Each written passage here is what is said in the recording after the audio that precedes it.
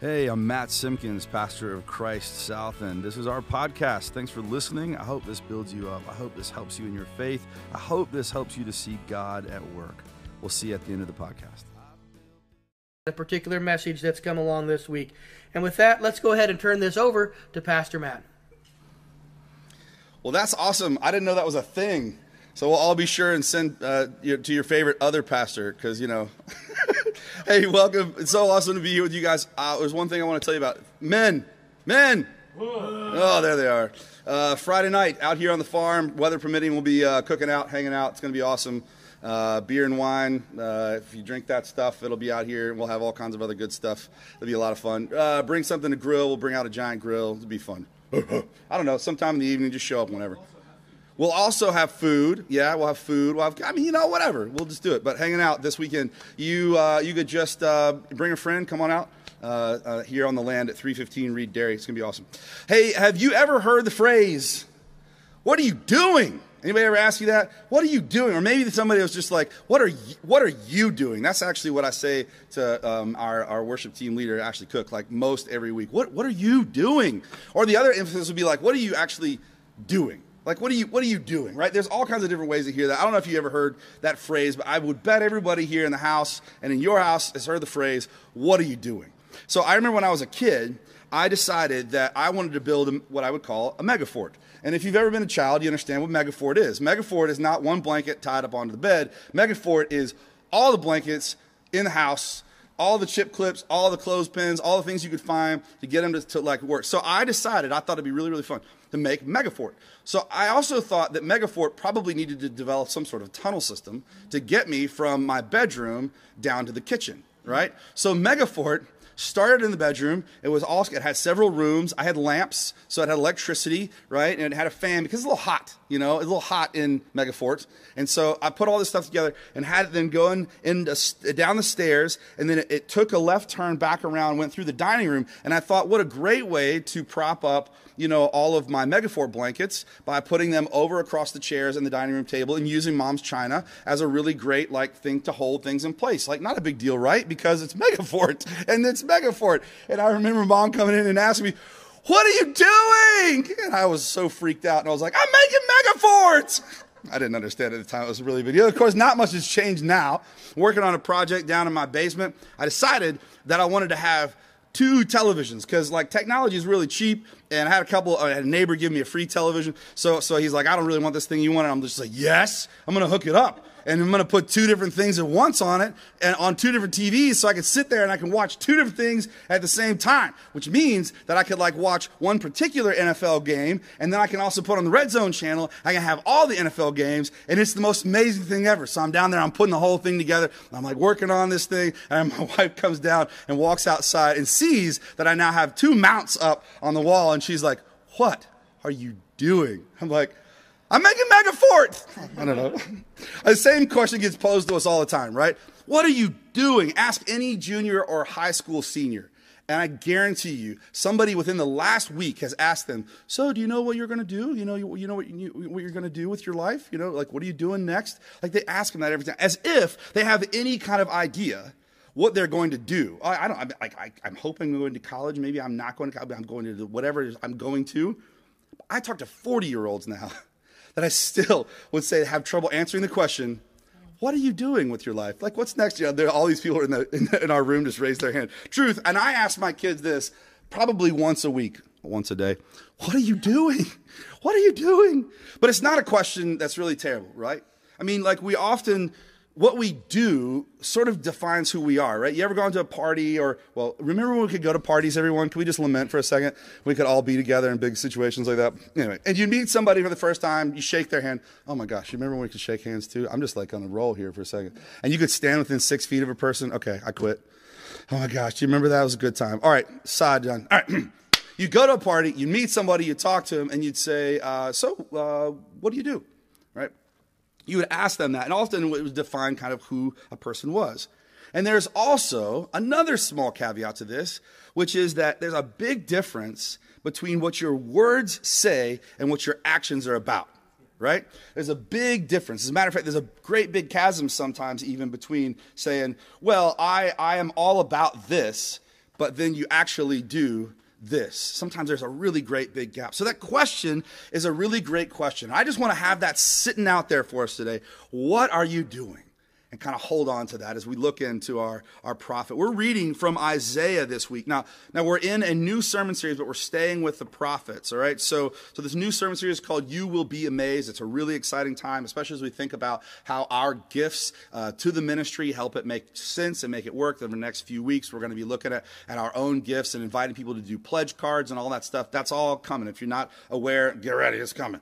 But this is about Isaiah, and we're getting into the major prophets. Now, read that as some of the larger books, right? We have more story on them. Like, we have some of the smaller prophets that we've done just before, like Micah, which was like 6 chapters, and Isaiah is like 60. I mean, like, it's a whole different sort of thing when it comes to the Bible. So Isaiah, short scholarly stuff. Everybody ready? Just say yeah.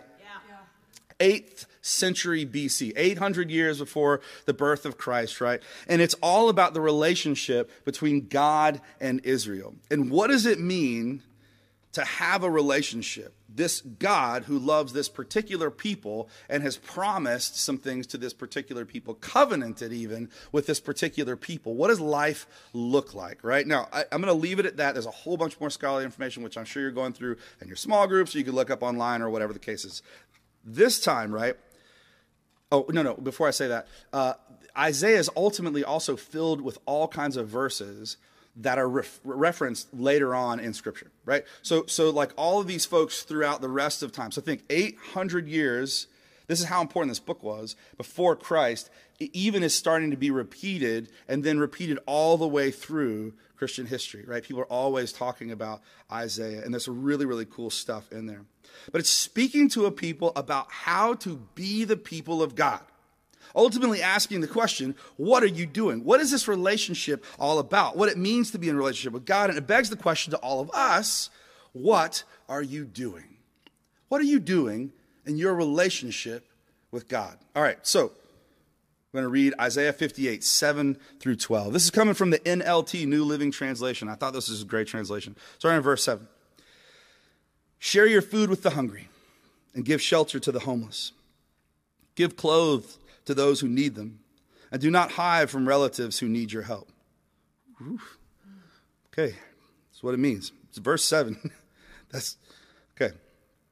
Then your salvation will come like the dawn, and your wounds will quickly heal.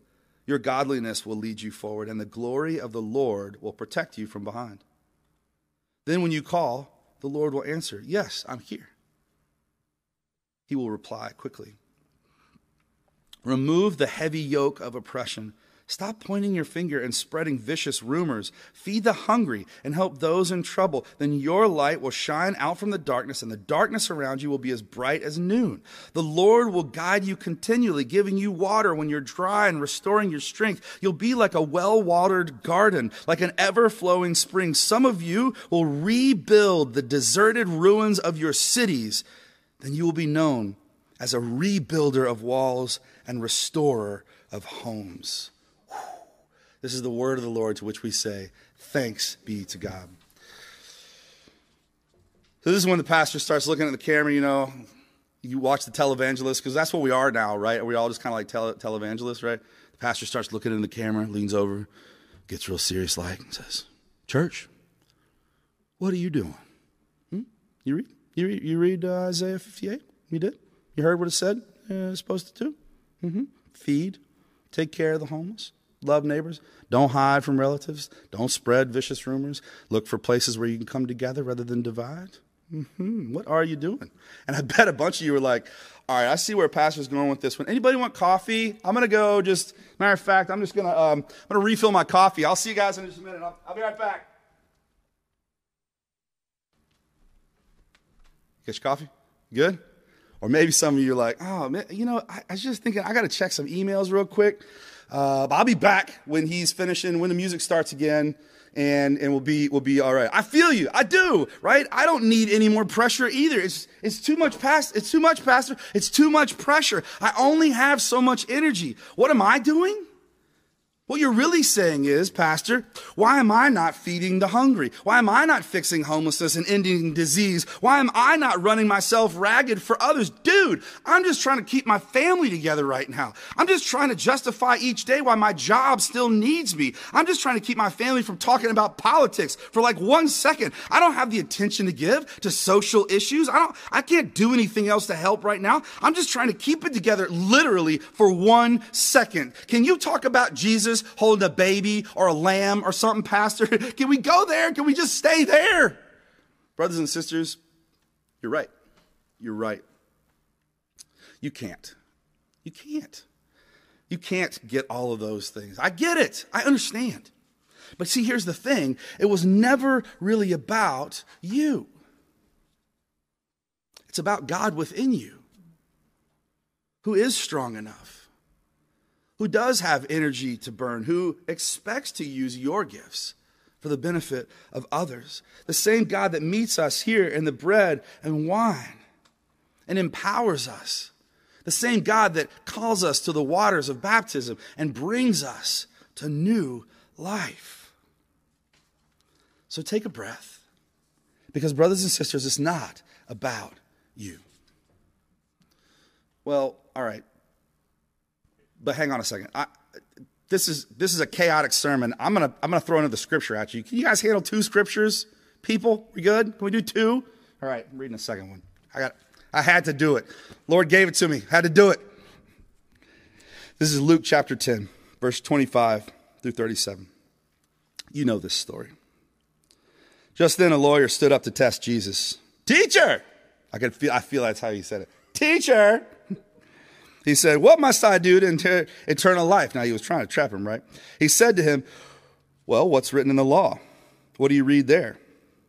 The lawyer answered, you shall love the Lord your God with all your heart, with all your soul, with all your strength, and with all your mind, and your neighbor as yourself. And he said to him, you've given the right answer. Do this, and you'll live. We could stop there, but the story gets juicy next. But wanting to justify himself, he asked, and who is my neighbor?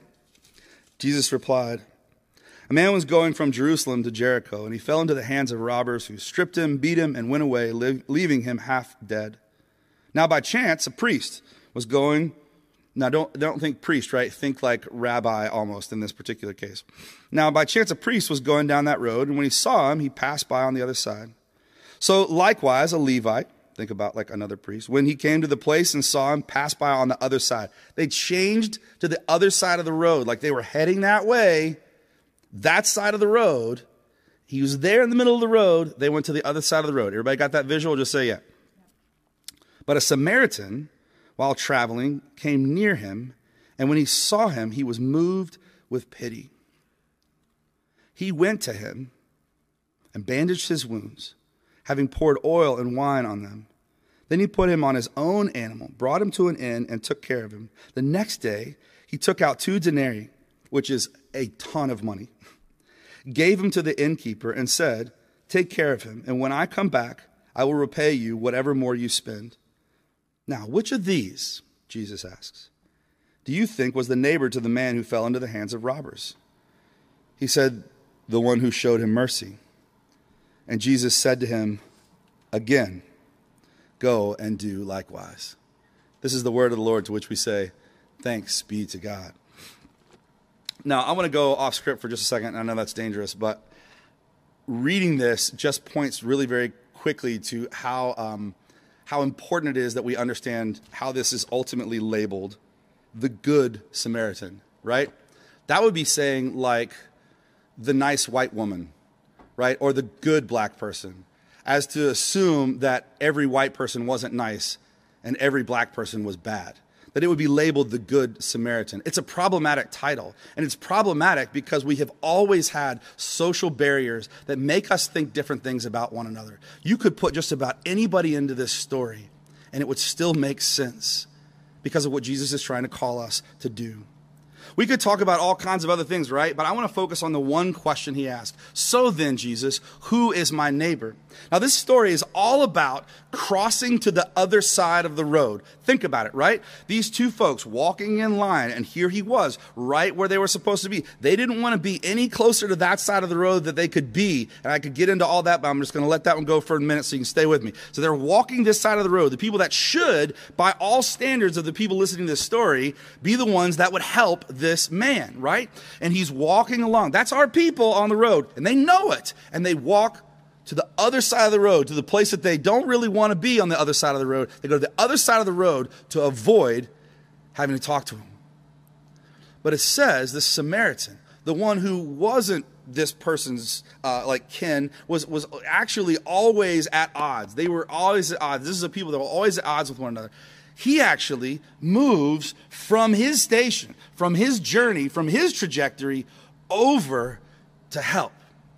Now, it's a really, really, really significant thing, because sometimes that's what it means for us in our own roads of life, right? When we see those hurting, it means that we actually have to sort of step out of our own station in life to make a move, and it's going to be a bit of a sacrifice to do so, right? It means that we have to give up a little bit of who we are so that we can walk in the same road, in the same shoes as somebody else that's hurting. It means that we have to understand their story, that we want to find out who they are, what they're going through, and actually move out of our own privilege to be where they are so that we can love them back to life. That's what it means. It means seeking out others different than you, racially, socially, economically. I mean, you fill in the blank, and looking for yourself in them. This is another human being that's hurting.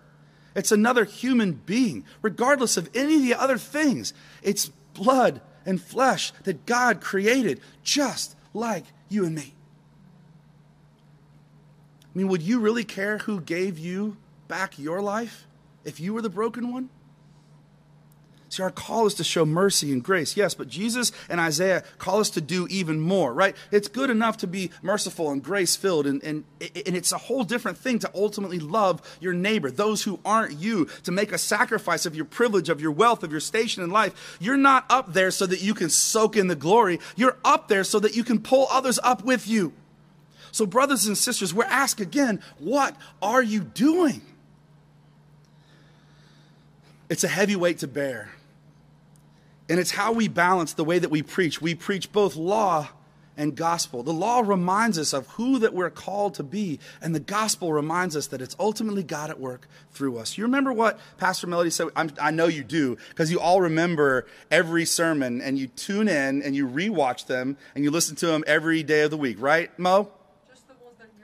Just the ones that I'm not in. Excellent, excellent answer. So then you definitely remember what Pastor Melody said last week. She said it's about the little things. It's about the little things that we do. You don't have to figure out how to change the world all at once, right? You don't have to figure out how to make a massive shift. That's not ultimately your call. Your call is just to be where you are in the circles that you're in and make a difference in the lives there. The little things. Moving the needle just a little bit means a whole lot when the needle's way out here and it moves a lot more. And yet at the same time, as Christians, it's not our job to just sit back and watch. It's not our job to just throw up our hands and say, well, my voice doesn't matter. It's just one and there's thousands of other ones. I just let it alone. It's not our job to throw up our hands and say, my work doesn't matter. I mean, because I can make a difference with the one ultimately, I'm sure, but there are thousands more. I'm never ever going to make a difference ultimately. My gift to the church, it's so small. I can't afford much. I'm hurting. I get it. Don't do anything that puts you in upside down. That's a terrible, terrible idea. God will care for you and you'll be able to do things. But whatever it is that you give to the church, be it time, talent, or gifts, or finances, however it is, God will use whatever that is, whatever you might think is small, and make it something even bigger than you can imagine. That's how God works. And let me tell you, when you do, you will be amazed. So church, what are you doing?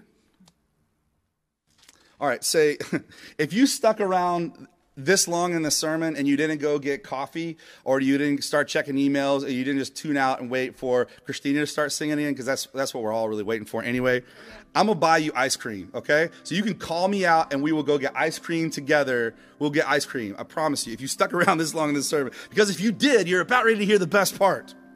What if that question, what are you doing, isn't really for us at all?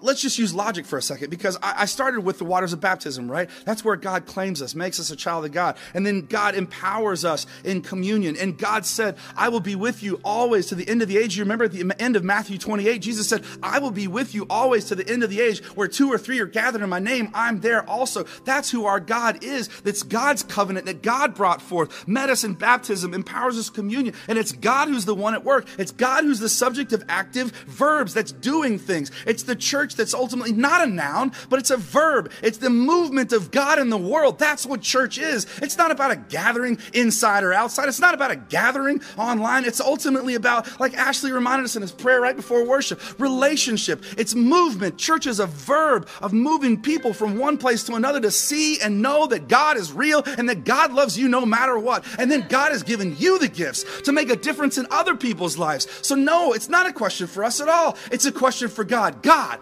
what are you doing? God, what are you doing with my voice, my hands, my votes, my money, my breath, my family? What are you doing with my time, God, and my job? God, what are you doing with my action, with my passion, with my creativity? I guess sometimes, God might just be building a mega fort in your life with the creativity and all the things that you bring to the table. God is doing these things through you right now. And what is God doing through you? God is turning the world in a better direction through you, through all of us, through the church. One breath, 1 second, one moment, one little decision at a time. And that is the gospel. It's not on your shoulders, not at all. It's God working through you. And God answers that question time and time again. What am I doing? What am I doing? Oh, stay tuned, child of God. Just stay tuned, because you will be amazed. Pray with me if you would. God, you're too good. You're too good to us. We tried to hold up the pillars of the church on our own, thinking that we've got to be the stone that keeps it all together. But you, oh God, are the cornerstone. You, oh God, are everything within us, our very bones and our breath. And you call us to be a witness in a world that's waiting and hoping to know that you are good, that you are alive, and that you bring forgiveness and mercy and grace. And God, we give you thanks. In the name of Jesus Christ, our Lord and Savior, all of God's children say, amen. Really cool thing we're going to do really quick. We got a video to show you of our young people sharing their faith with the words of the creed. And I just think it's an absolutely beautiful and wonderful thing. And so we'll let you see the kids of our church sharing the faith. God has made us God's people through baptism into Christ Jesus. Living together in trust and hope, we confess our faith with the words of the Apostles' Creed. I believe in God, the Father Almighty, creator of heaven and earth. I believe in Jesus Christ, his only Son, our Lord. He was conceived by the power of the Holy Spirit and born of the Virgin Mary. He suffered under Pontius Pilate, was crucified, died, and was buried. He ascended into hell. On the third day he rose again, he ascended into heaven. And is seated at the right hand of the Father. He will come again to judge the living and the dead. I believe in the Holy Spirit, the Holy Catholic Church, the communion of saints, the forgiveness of sins, the resurrection of the body, and the life everlasting. Amen.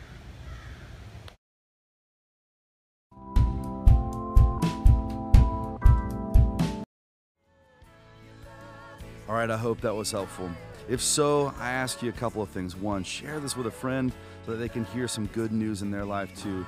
And if you want to continue that impact beyond, we ask that you go to christsouth.org to the online giving tab and give to this ministry so that we can continue to share this with others. We'll see you on the next podcast, or maybe in person at 10 a.m. on Sunday mornings at Polo Ridge Elementary in Charlotte, North Carolina. Blessings and peace. Have an awesome week.